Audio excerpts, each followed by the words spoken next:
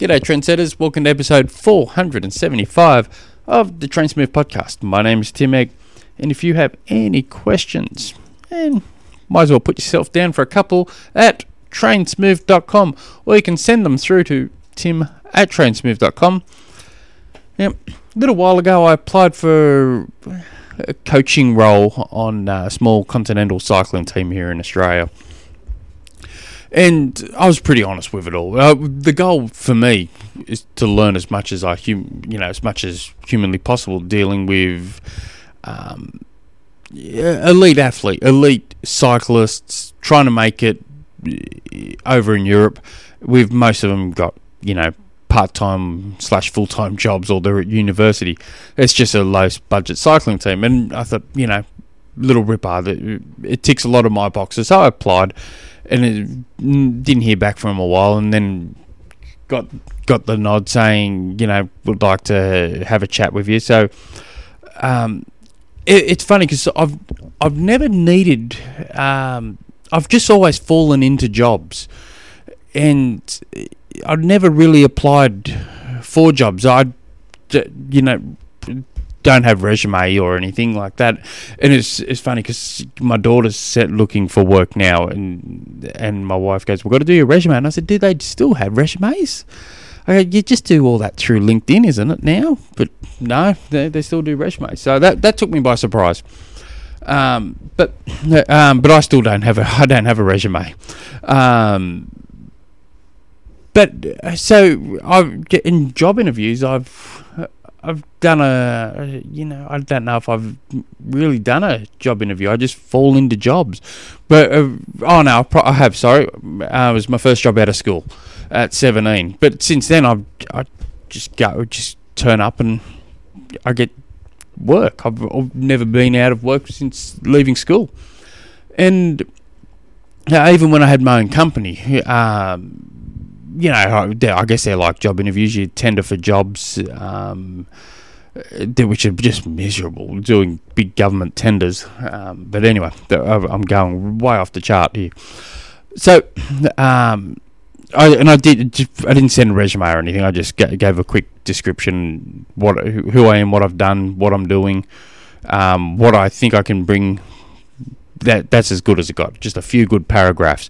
Anyway, so we get on to like a video call, and I thought, I'll probably stand a chance. And I made it pretty clear that I'm not one that's going to be going around to races. So I can't be leaving my current job, and nor would I want to leave this job. I'm hoping they're going to keep me where I work. I've got a pretty cool job. I'm hoping they're going to keep me here till the day I retire. But I said, told them what I can do from the comforts of Tasmania. And I thought, I may stand a chance because they've got a few riders here in Tasmania. And so get on there. And because I've never really done a job interview, I've done a lot of business meetings, trying to get contracts and stuff, but never a proper job interview thing. So I just think I'll just break the ice and start off with a joke.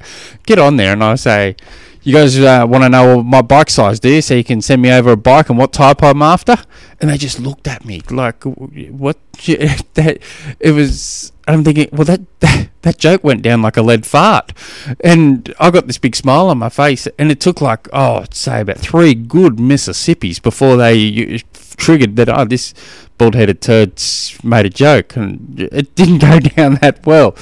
But anyway, it's not what I visualised it was going to be, the interview. I said, saying, "You want me to bring a screen share, so I could show them." But I said, "I can't. I've got to get athletes' approval that I coach, so I can't show you any of theirs. But I can show you my program and show you, and I can break down the session and everything like that through today's plan." But it was a little bit of understanding on what this does and that does, but.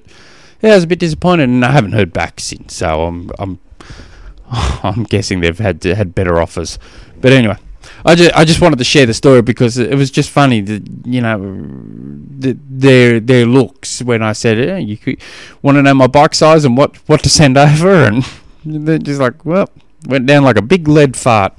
Anyway, today's question comes from Gia, who sent a few questions in over the time. I used to keep a spreadsheet on everything, but I've been a bit very hopeless, or I would just bring it all up and start naming the episodes that you've had the questions to. So I should start that spreadsheet back up. Anyway, so he's right. I'm an average age grouper aiming at 70.3s and Olympic distances with a total of approximately 400 training hours per year. I like how you did that to let me know how many hours a year you did. How, in a percentage, should these hours be distributed among the bike, run and swim? For example, swim 10%, bike 50% and run 40%.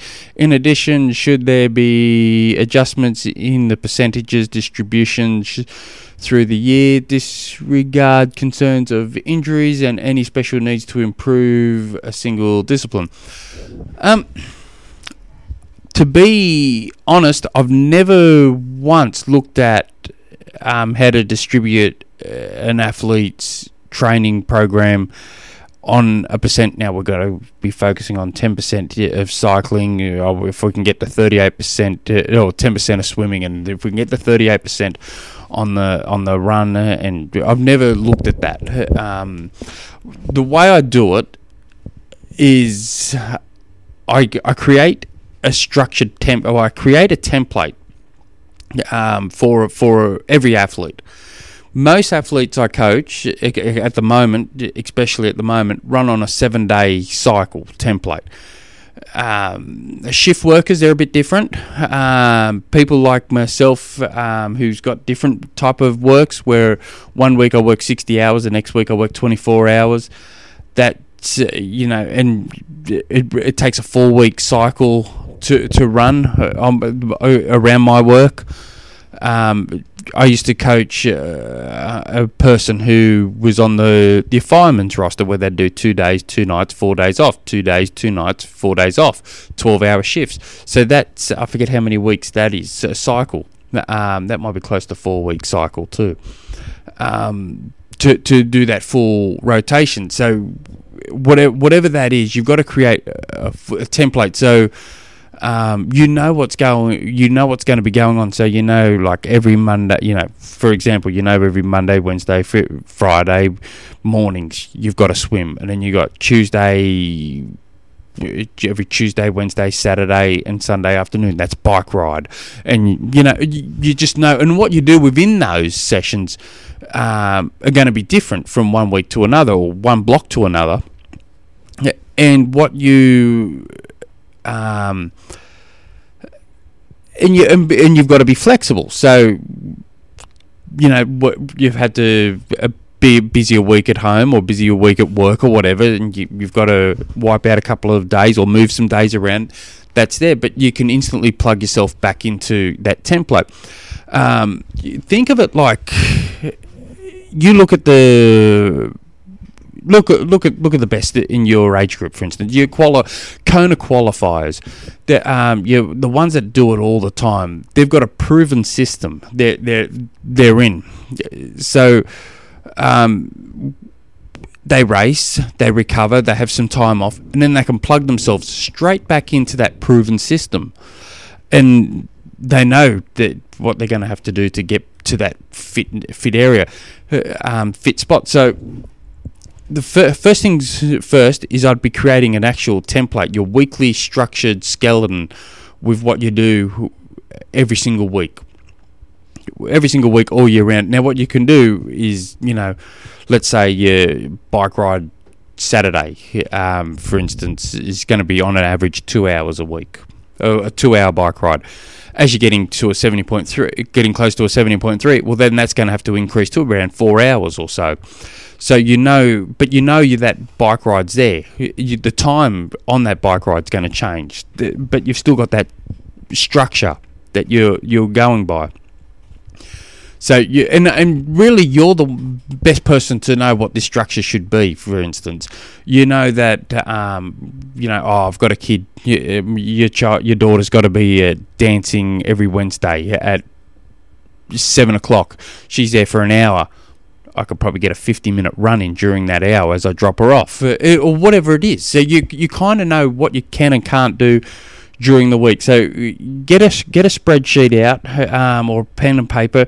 Just structure a nice week, and then the goal for the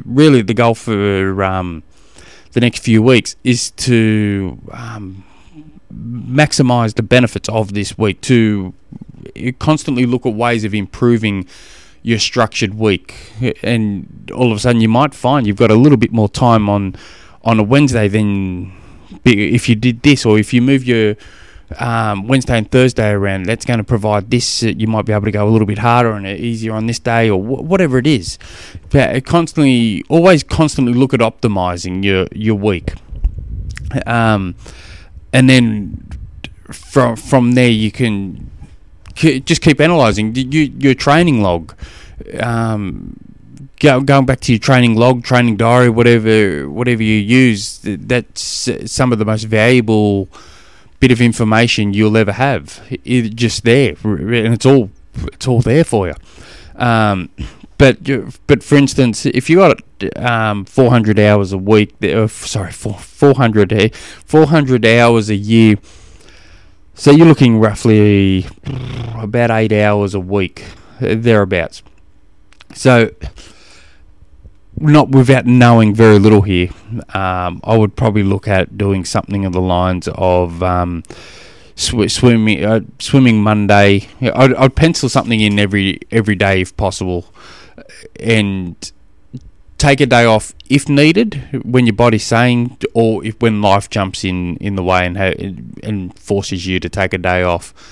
That way you're maximising every day. And if you start off, I'm sore and tired, right? Well, I've got a speed session. I'm just going to cut the guts out of that and just turn it into an easy session. Still feel tired and during the warm up, call it quits and have the rest of the day off. Also, you've got those options.